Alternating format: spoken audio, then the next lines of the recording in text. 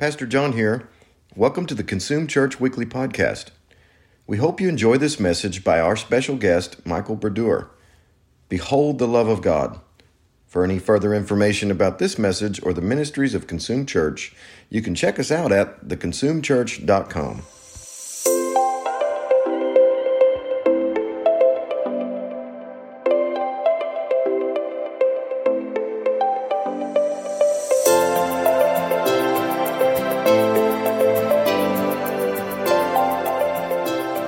Hi, everybody. It is so good to be with you. And Diane will probably come up and share a little bit more later, so I'm hoping, waiting on the Lord. But gosh, I just feel like even just that little taste of worship is so sweet. I know it's not your normal set. You guys probably go longer, but just a great opportunity to be in the presence of the Lord with you.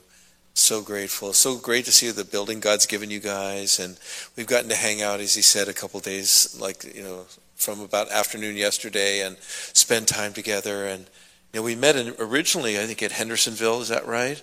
A year and a half ago. That's true. Before that. But then, we've gotten a little bit more time. And then this most recent pastor's gathering. But I'm just getting to know these guys, and I'm amazed. What amazing leaders you have in this congregation, and I'm super happy to get, just build our friendship. Because, friendship isn't all about just ministering side by side. It's about really getting to know each other, learning each other's hearts, being able to kind of hear your stories and find out, how God has led you through the season. And I just feel like you guys are choice. It's just such an honor to know you and to be with you. In fact, when we started coming here, we were actually invited to a church in the north of here, probably about an hour and a half, and I just said, hey, we're going to be in town, and so it worked out that we were able to come and just stop by for this, so really excited, but maybe at some future point we can do something a little bit more in depth and hang out together more.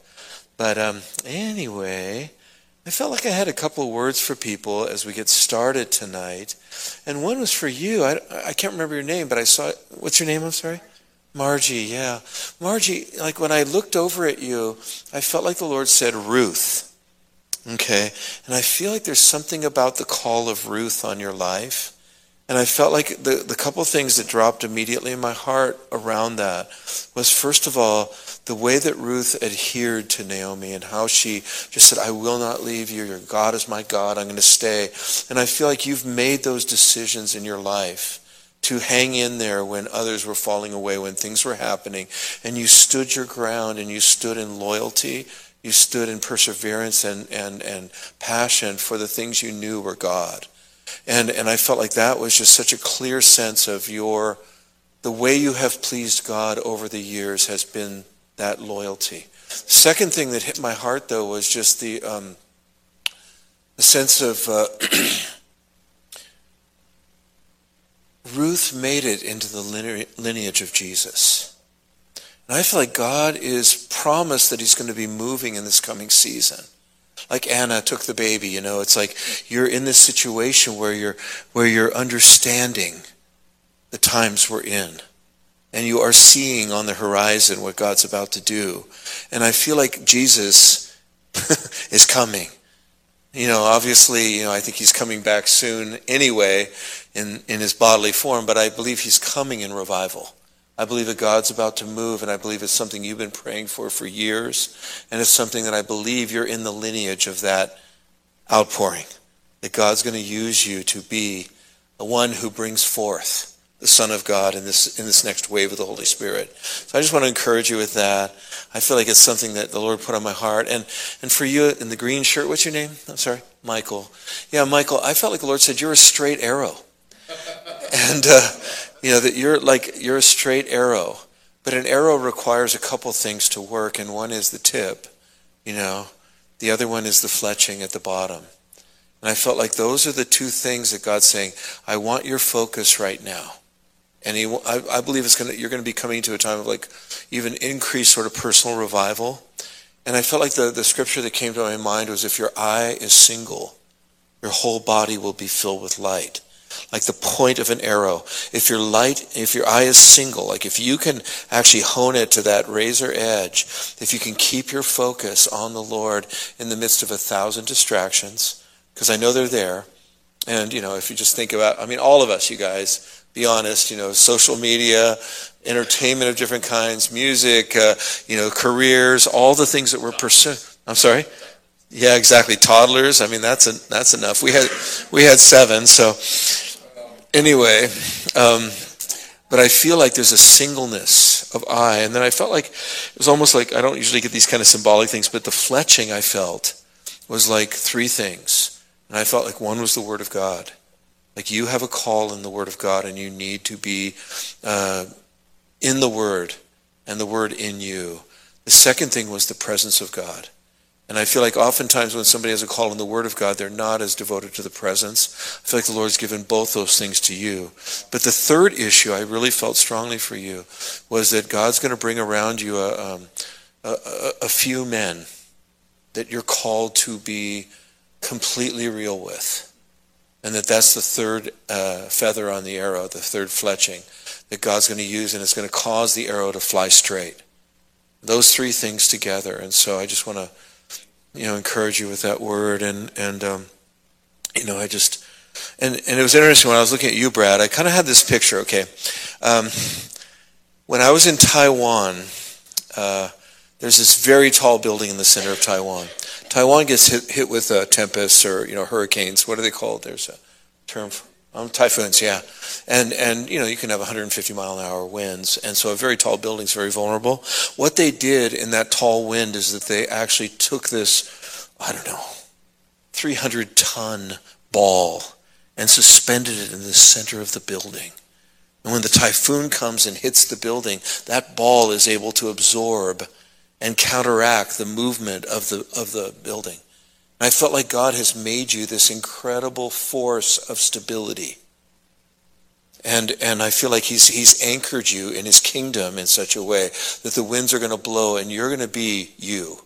Through that whole thing, you're going to be able to absorb all of that kind of friction, all that intensity of wind. And God's going to use you, I think even more so in the future, to be that ballast.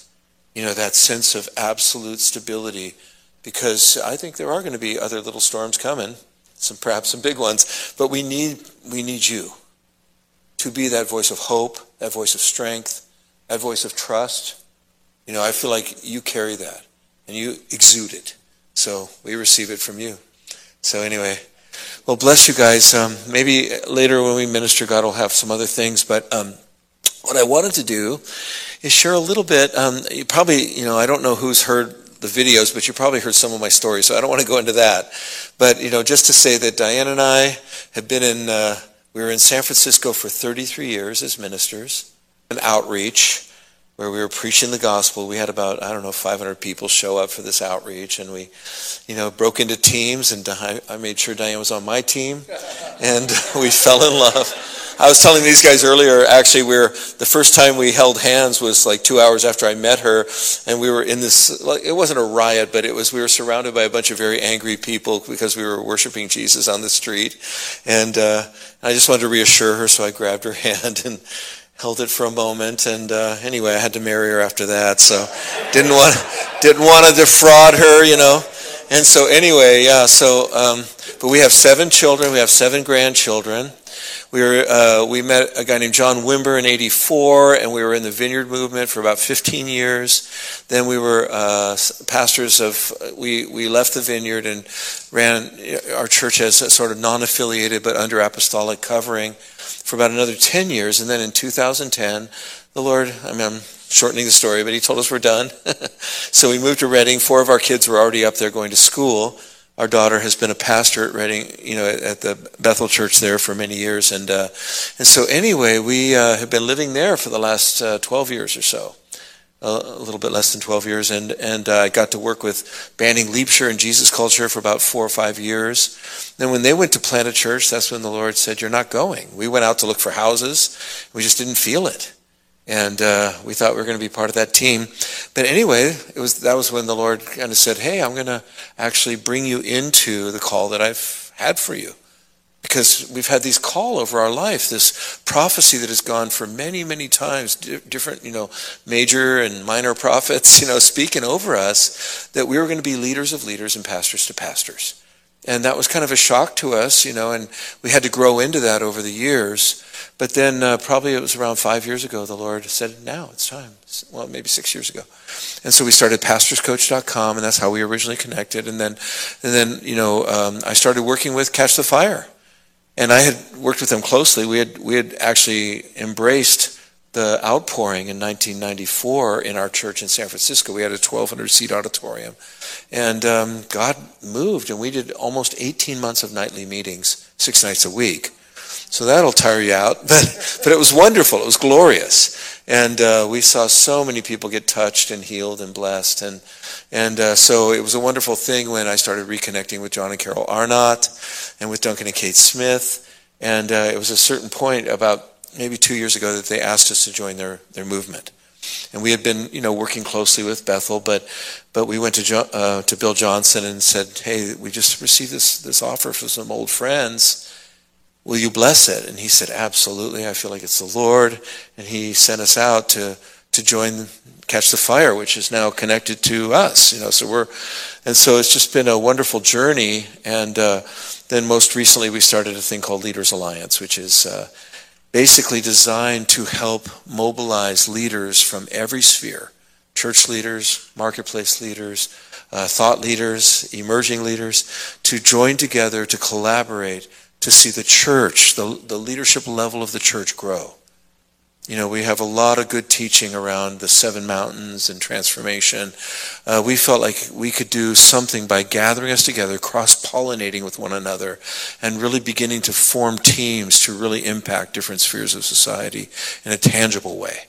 And so that's really what we're about. And so anyway, if you're interested, it's not just for pastors. So if you want to join and become a member, it's something that you might find really enriching for you. We have different teams focused on different stuff. But anyway, let's get into what I wanted to share tonight. Okay, so I am going to be teaching off my iPhone tonight for the first time in my history as a minister.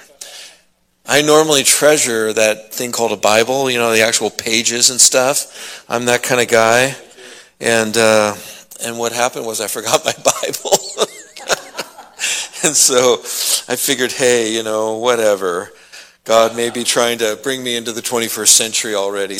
Anyway, but it's so good to be with you. So if you have a Bible, or if you have a Bible device, will you open it up and turn with me to 1 John chapter 3. Let's pray together. Heavenly Father, we love you so much. Can you guys say that out loud? I love you.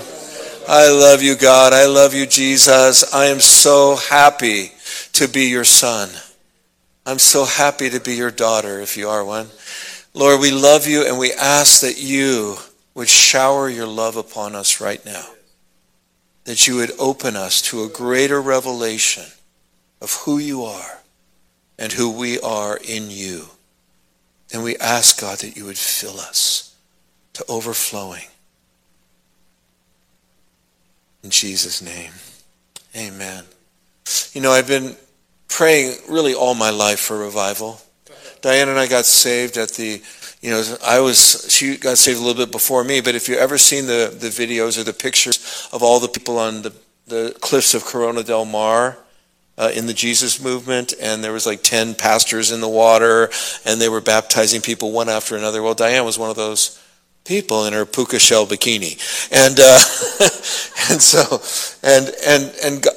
I don't know if you realize it, but during the Jesus movement in Southern California, probably for 4 years every weekend, 300 or 400 people were being baptized.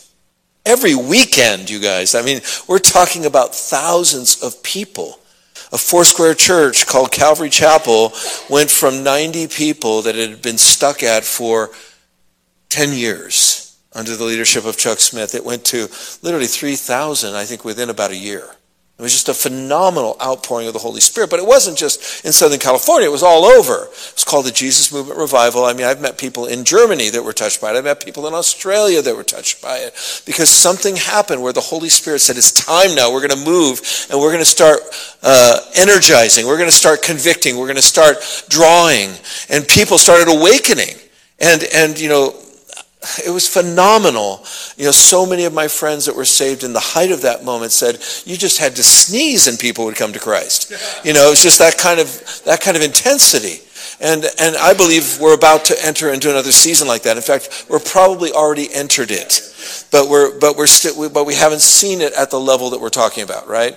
We're seeing little shadows, little clues that it's coming. But anyway, my point is in saying this, that I came to the Lord maybe a year later, so in 1975, and so it was just beginning to wane. There was just like the embers and the coals, but it was fresh, and and people were still coming to Christ pretty strongly, but not at the same level of intensity.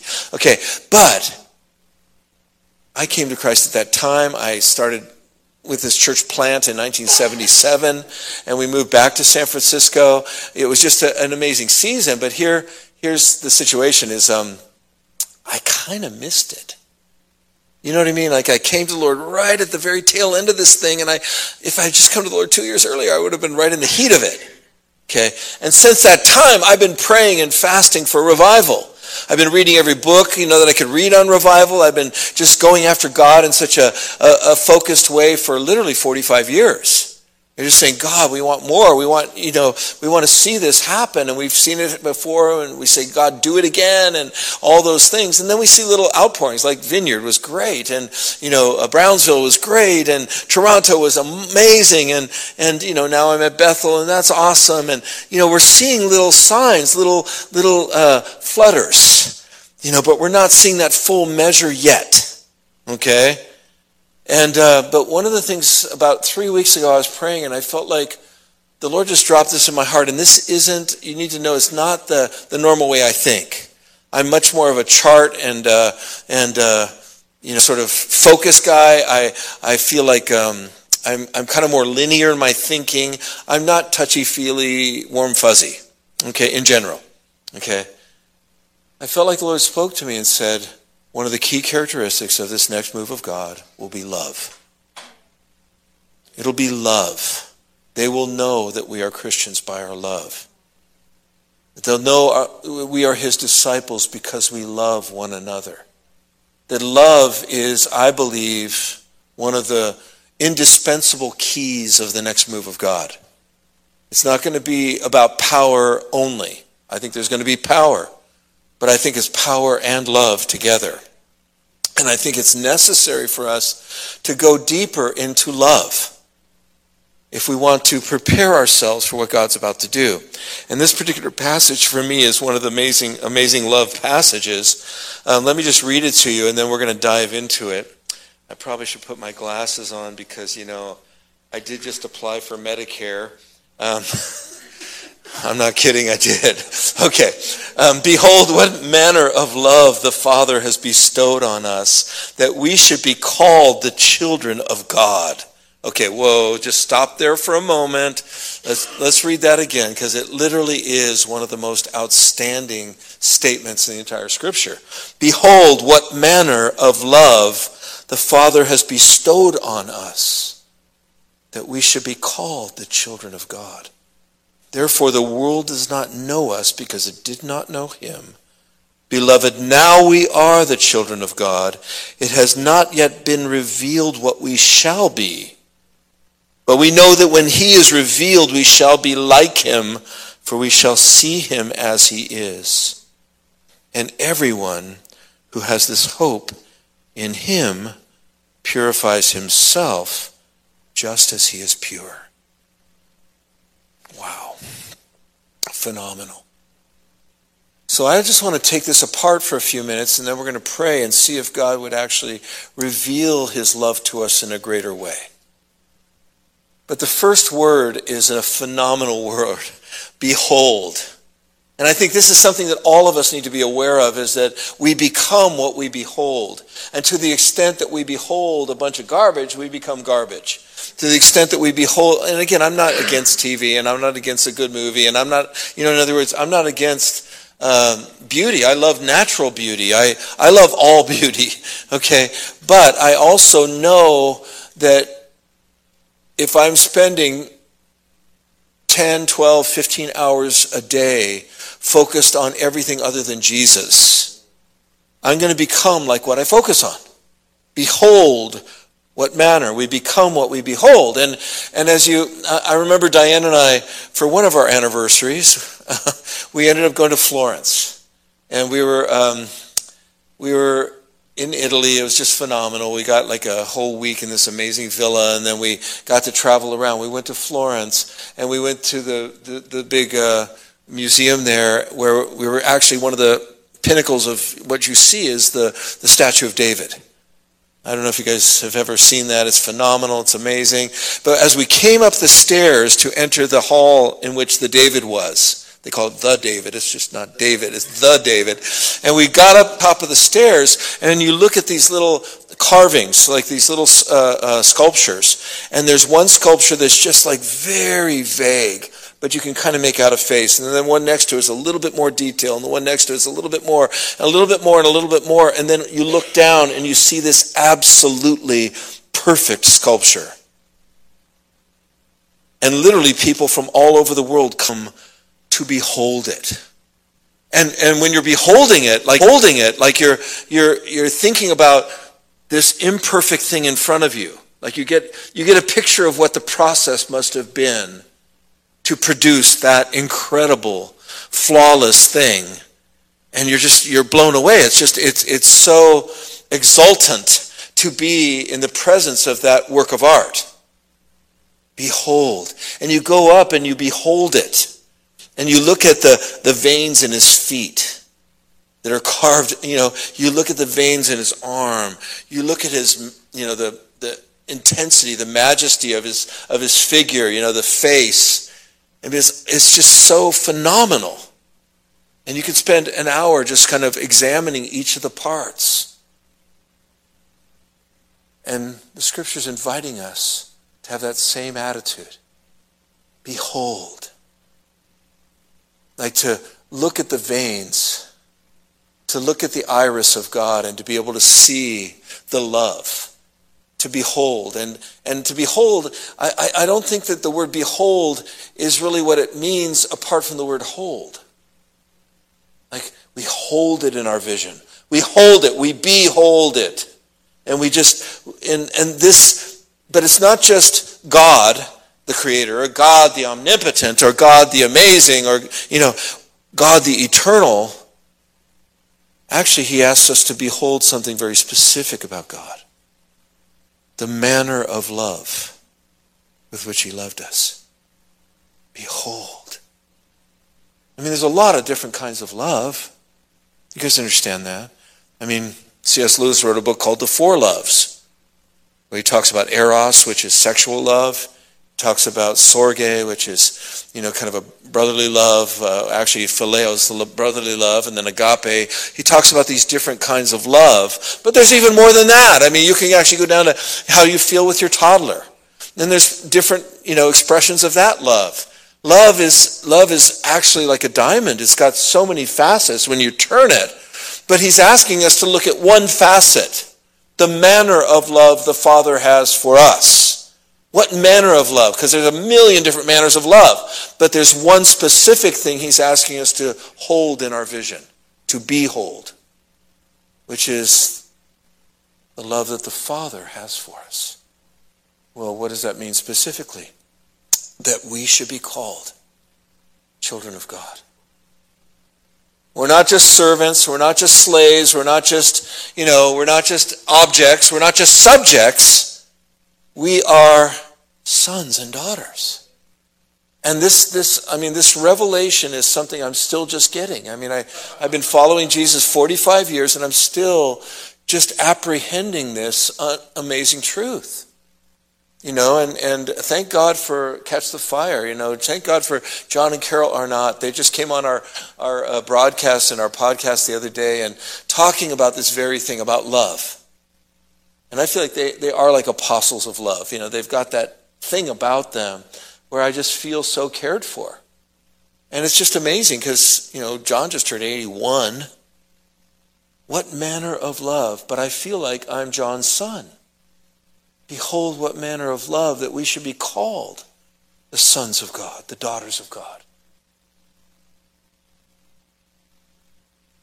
I hope, and because we're all part of this amazing revelation of the Father heart of God, and I know we're all at different places in our ability to understand that and to own it, to actually really walk in it.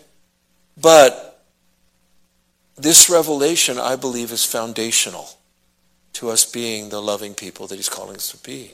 For us to be able to usher in a revival of love. I think it's essential that we take time to behold his love. And I think that in this situation, when you think about the love of the Father, that we should be called his sons, we're talking about a number of things right in that moment. Because what we're talking about is not just the love of a creator for the creation. There is a love that I believe God has for us in creation.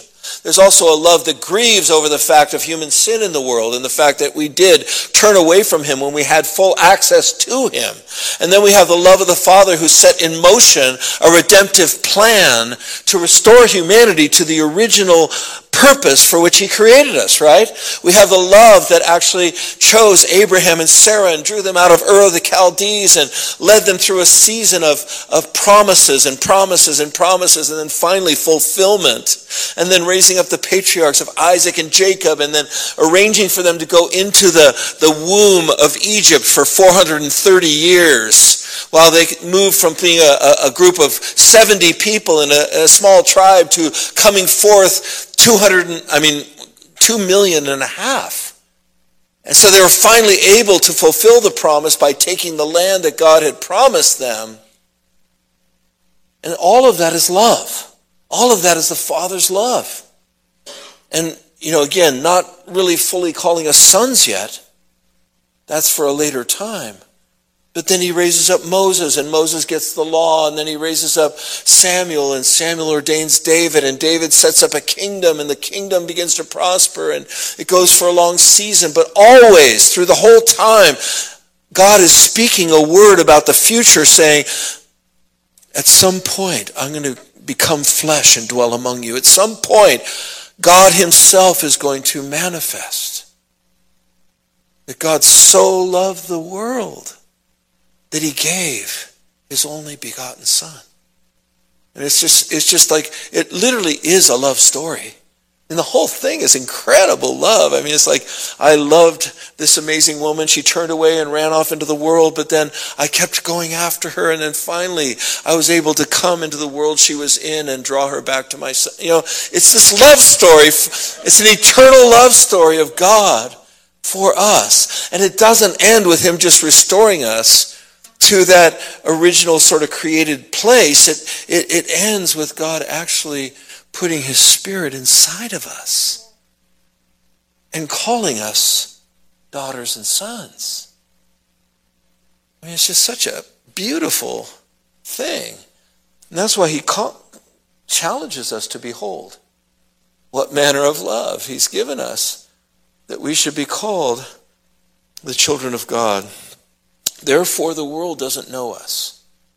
And see, this is something we have to pay attention to right now, is that the church has lost incredible ground in this world. I don't know if we have ever been less influential if you look at the last 2 years. And the church has been marginalized. We've been considered and deemed, actually, declared to be non-essential. An abortion clinic is very essential. A pot distribution center is very essential. The church, no, I'm sorry, you're not essential. You guys understand, the world doesn't know us. And we haven't been making ourselves known, nor have we made him known. I mean, we just went through a painful election, right? And I know that, it's just a difficult situation, because this entire thing, I don't know if the world saw the love of the church.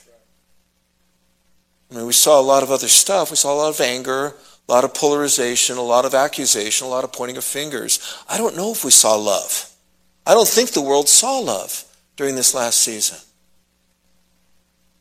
I have a friend who was, at the time, in 1980, he was the main fundraiser for the Moral Majority.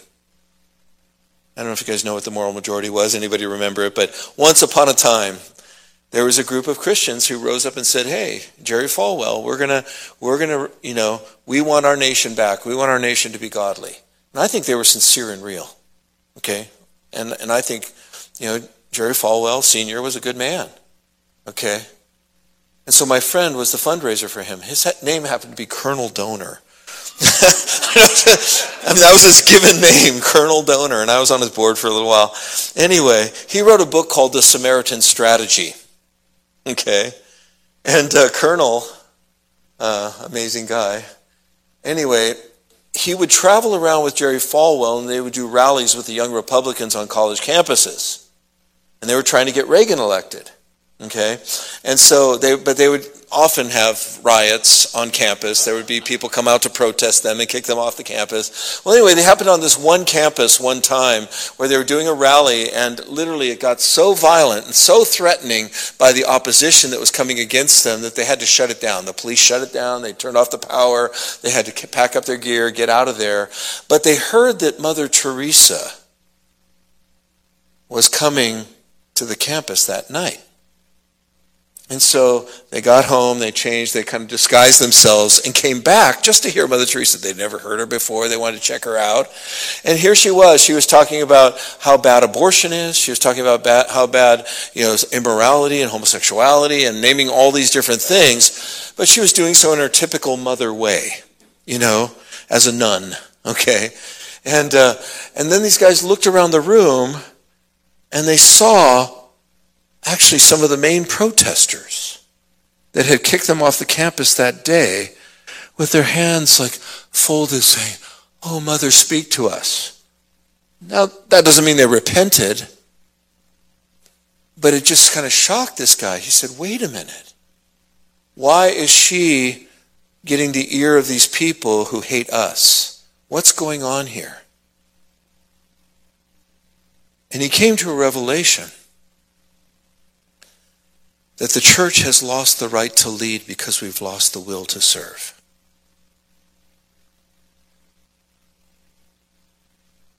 That there's a love dimension.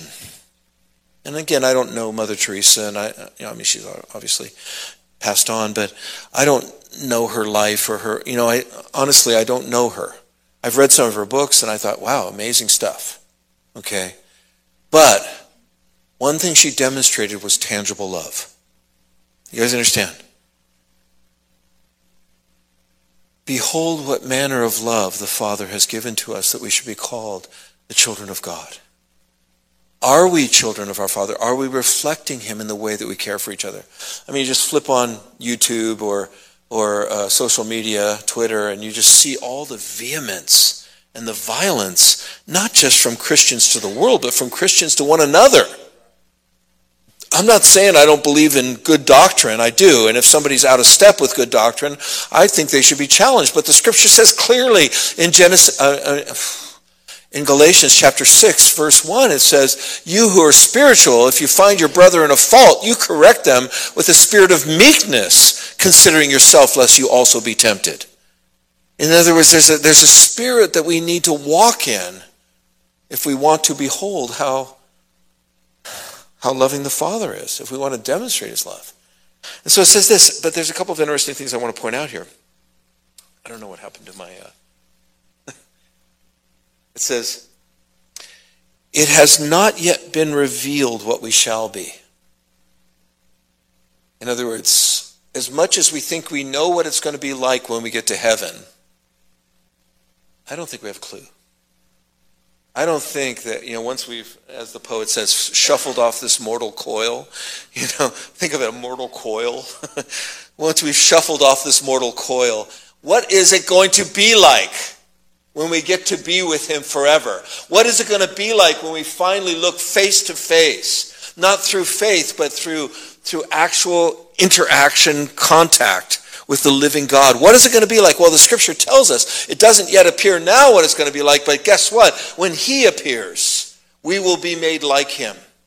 In other words, we will be transformed into the very nature of God. The sin that so easily besets us in our life right now will be a thing of the past. There's going to be a transformational dynamic that takes place in us that is the culmination, it's the consummation of God's love for us, manifested in Christ-likeness, that will actually be ours. I don't think it means that we're all going to be one uniform thing. I think that Jesus' nature will be imprinted so thoroughly on each one of us in our unique individuality. I mean, this is the manner of love he has, the purpose he has, the future he has for us, this incredible gift to be able to rule and reign with him. The scripture says, don't you know that you're going to judge angels? And that's a heavy statement. That's the unseen realm right there. You know, it's like, you're going to judge angels. You are a chosen generation, a royal priesthood, a holy nation, a peculiar people, that you should show forth the praises of him who called you out of darkness into his marvelous light. In times past, we were not a people, but now we're the people of God. In times past, we didn't know. Now we know mercy. We know the grace of God. And the mercy is multiplied by the fact that it's not just simply letting us off the hook, but it's owning us. It's literally bringing us that spirit of adoption, gathering us in and saying, behold, what manner of love. You're my sons and daughters. You're no longer orphans. You're no longer on your own. You're no longer without a protector, without a provider, without a caregiver. You are now my sons and daughters, and I own you. And I own you twice, because I own you by virtue of the fact that I made you, and I also own you by virtue of the fact that I shed my blood to purchase you back at this time. It's like, this is the gospel of Jesus Christ, that we are sons and daughters of the Most High God. I mean, come on, we can just laugh about that. That's pretty awesome. Come on, get happy for a moment, because it's really... As one friend of mine used to say, if you're happy, notify your face. You know, it's like, I'm happy, you know.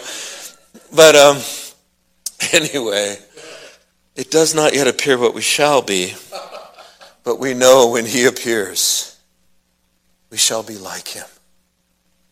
For we shall see him as he is. And, you know, I used to think, like, my first 5 years as a Christian, I used to think heaven is for wimps. Like, if you need a heaven, the promise of heaven, to be a good boy or a good girl, you don't really love Jesus that much, you know? It's like, Jesus deserves your absolute obedience and devotion regardless of whether there's a heaven or a hell. In fact, if he chose to send you to hell at the end of it, he still deserves your love. That was my immature approach to it. Yeah, that'll win some souls right there. But guess what? I started going through some trials. And the more trials I went through, I thought, wow, heaven looks really good about now. Like, I just want a beeline. I want an e-ticket. You know, just get me on that train, because this is just too much. You know, this life, this world, you know, is too much. I want to be with him. I want to see him as he is. But look what he says here. He says, everyone who has this hope in him. So you have this hope in him that we talked about trust earlier. There's a trust, there's a hope that we have. That when we stand before him, regardless of how hard your life is right now, whatever disappointments you're struggling with, whatever sin patterns are in your life right now, if you are born again, you will see him. And when you see him, bam, instantly, you will be like him. For you shall see him as he is. And this hope has power. Not just power for the future, but it has power for this moment. Everyone who has this hope in him purifies himself. In other words, I'm going to stand before him someday. I'd really prefer it if I could stand before him and have him applaud and give me a hug. You know, I don't need a word of correction. You understand? In other words, I think there's some born-again Christians who are going to get to heaven just by the skin of their teeth. That's what the Bible says. It says judgment begins at the house of God. And if the righteous are scarcely saved, how will the sinner stand? That's a pretty heavy statement. Okay? But I don't want to just, slip my door. It's like I don't want to just, kind of make it in, kind of like smelling like smoke. Right? I mean, I would love to hear the angels rejoicing. And that requires something in this life. That's really why we developed the whole Destiny Finder thing. It's not to, it's not just a clever way to get you to serve in the church. Let's just put it that way. It really is real that Jesus created each one of us for a purpose. And that we will never be more fulfilled in life than when we're fulfilling the exact thing that he created us for.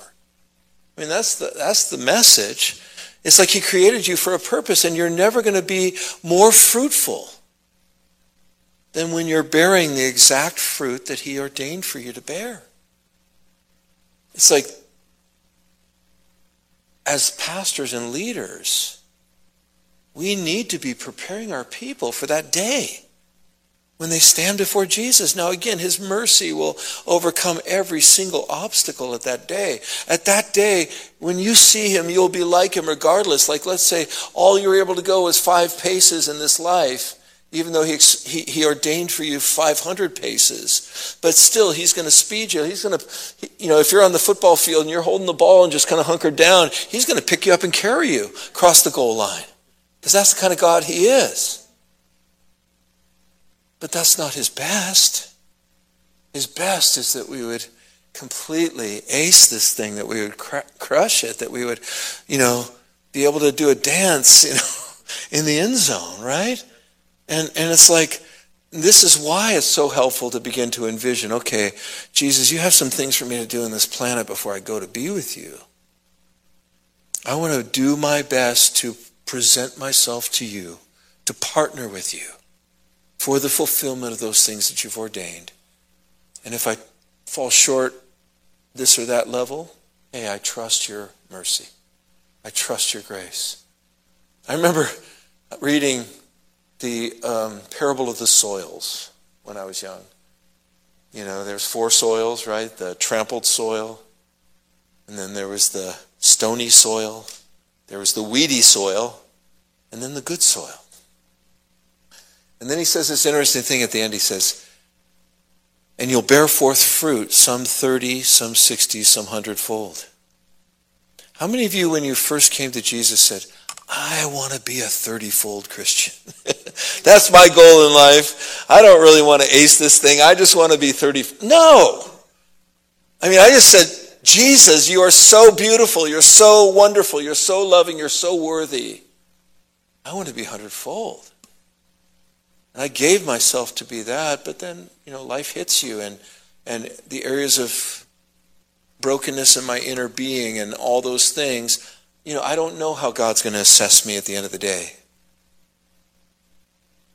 But I'll be happy with a 30-fold fruit for him, a basket full of 30-fold, Because that's my best. Thank you, Jesus. So, when he says this, everyone who has this hope of that immediate transformation where we get to be with him and forever in his presence, actually we start doing business. We start purifying ourselves. Now, what is purity? Think about that for a moment. Because I've been thinking about purity, like, we think of purity as sinlessness, and that's probably one aspect of purity. But I don't think it's the whole picture. Because you can think of impurity as pollution. Like, okay, I just watched something bad on TV, or I just had a negative thought, or, I just let something come out of my mouth. I was angry at one of my coworkers, or whatever it is. You can think of, okay, that was impure. All right? But what's interesting is purity is not only about a lack of pollution, it's also about a lack of dilution. You understand? Like, how many parts per million of Jesus are we walking around with? You know what I mean? because there's so many other things in this world. And so if you have this hope of being with him and being transformed when you look into his eyes and you're literally you're like him because you see him as he is. And that hope, that expectation of being with him forever and ever as the best Christ in you as you can possibly manifest. That we start doing stuff now to make that happen. We start the journey now. We start saying no to stuff that we know is going to pollute us, for sure. I love that passage in Hebrews 12 where it says, set aside the weight and the sin that so easily besets us. Okay, we're focused on sin a lot, but what about the weight? Just the stuff you're carrying around that isn't necessarily sinful, but it's just dragging you down. Okay, let's put off both. Let's put off the stuff that's going to hinder us. The pollution and the dilution. And let's start feeding ourselves in a way that we can actually expect the fruit to bear. I mean, hope is one of the most beautiful assets in the kingdom. Everyone who has this hope purifies himself. The Apostle Paul said in the famous chapter on love, faith, hope, and love, these three. The greatest is love, but hope and faith are pretty good too. Okay? Hope. Hope. Faith is the evidence of things hoped for. Faith is the current apprehension of something that has yet to come to pass. Okay? Faith, hope, and love are like a trinity of heart. And if we can manifest that trinity of heart, we'll find transformation. The challenge is we live in a disappointing world. And probably most of us in this room have had big dreams at times past. We've hit brick walls. We've had disappointments. We've had, in some cases, abusive situations, calamities, accidents, different things that hit us. I mean, life throws a lot of curveballs. How do we maintain hope? It's similar to trust, what we prophesied earlier. How do we cultivate hope? A couple of verses, I'll kind of wrap this up. One is Zechariah chapter 9, verse 12. It says, return to the stronghold, you prisoner of hope. For behold, I will restore double to you. Do you realize you're a prisoner of hope? I don't care how disappointed you are. You're a prisoner of hope. Why? Because you serve a God of hope. A God who ultimately said, this hope will actually purify your life. It's a hope of something he's guaranteed in his own blood that will happen. You're a prisoner of hope. You cannot not hope. Because every time you look in his eyes, you're going to see hope.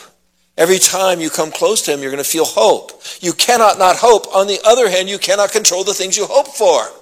So you're a prisoner of hope. You're captured by hope.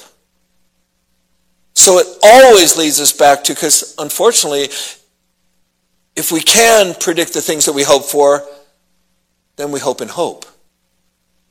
Then we idolize hope. But our hope is in a person, and that person isn't going to play by our rules or jump when we say hop. It's like he's a being, and we're in a world of dynamics. So hope is something that we have to apprehend. We have to lay hold of it, or it lays hold of us.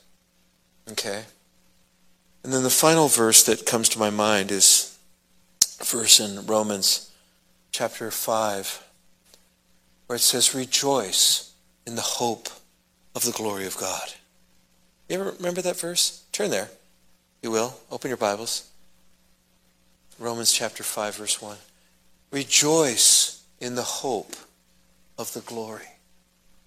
See, he's talking about the same thing. He's talking about this glory that he has for us, this incredible transformational moment that he's guaranteed that we are going to be there, and we're going to enter in through that gate. We're going to see his face. We are going to be transformed into his image from glory to glory, even as by the Spirit of the Lord, because he's at work right now doing that. But when we see him, we will be like him, because we'll see him as he is, and everyone who has that hope purifies himself even as he is pure.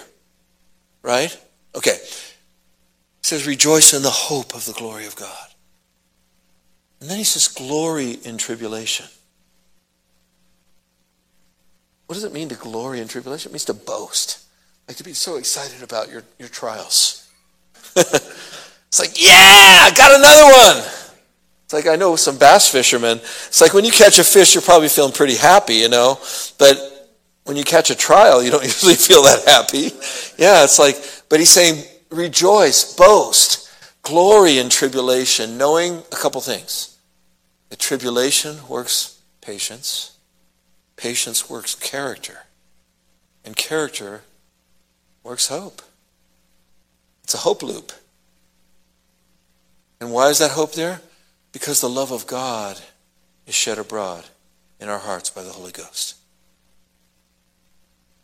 See, hope actually ultimately manifests in love. Thank you for listening to the Consume Church Weekly Podcast. This entire service and others can be viewed on our Facebook and YouTube channels. If you would like to partner with us in raising the next generation of Kingdom Bringers, you can do so at theconsumechurch.com/give.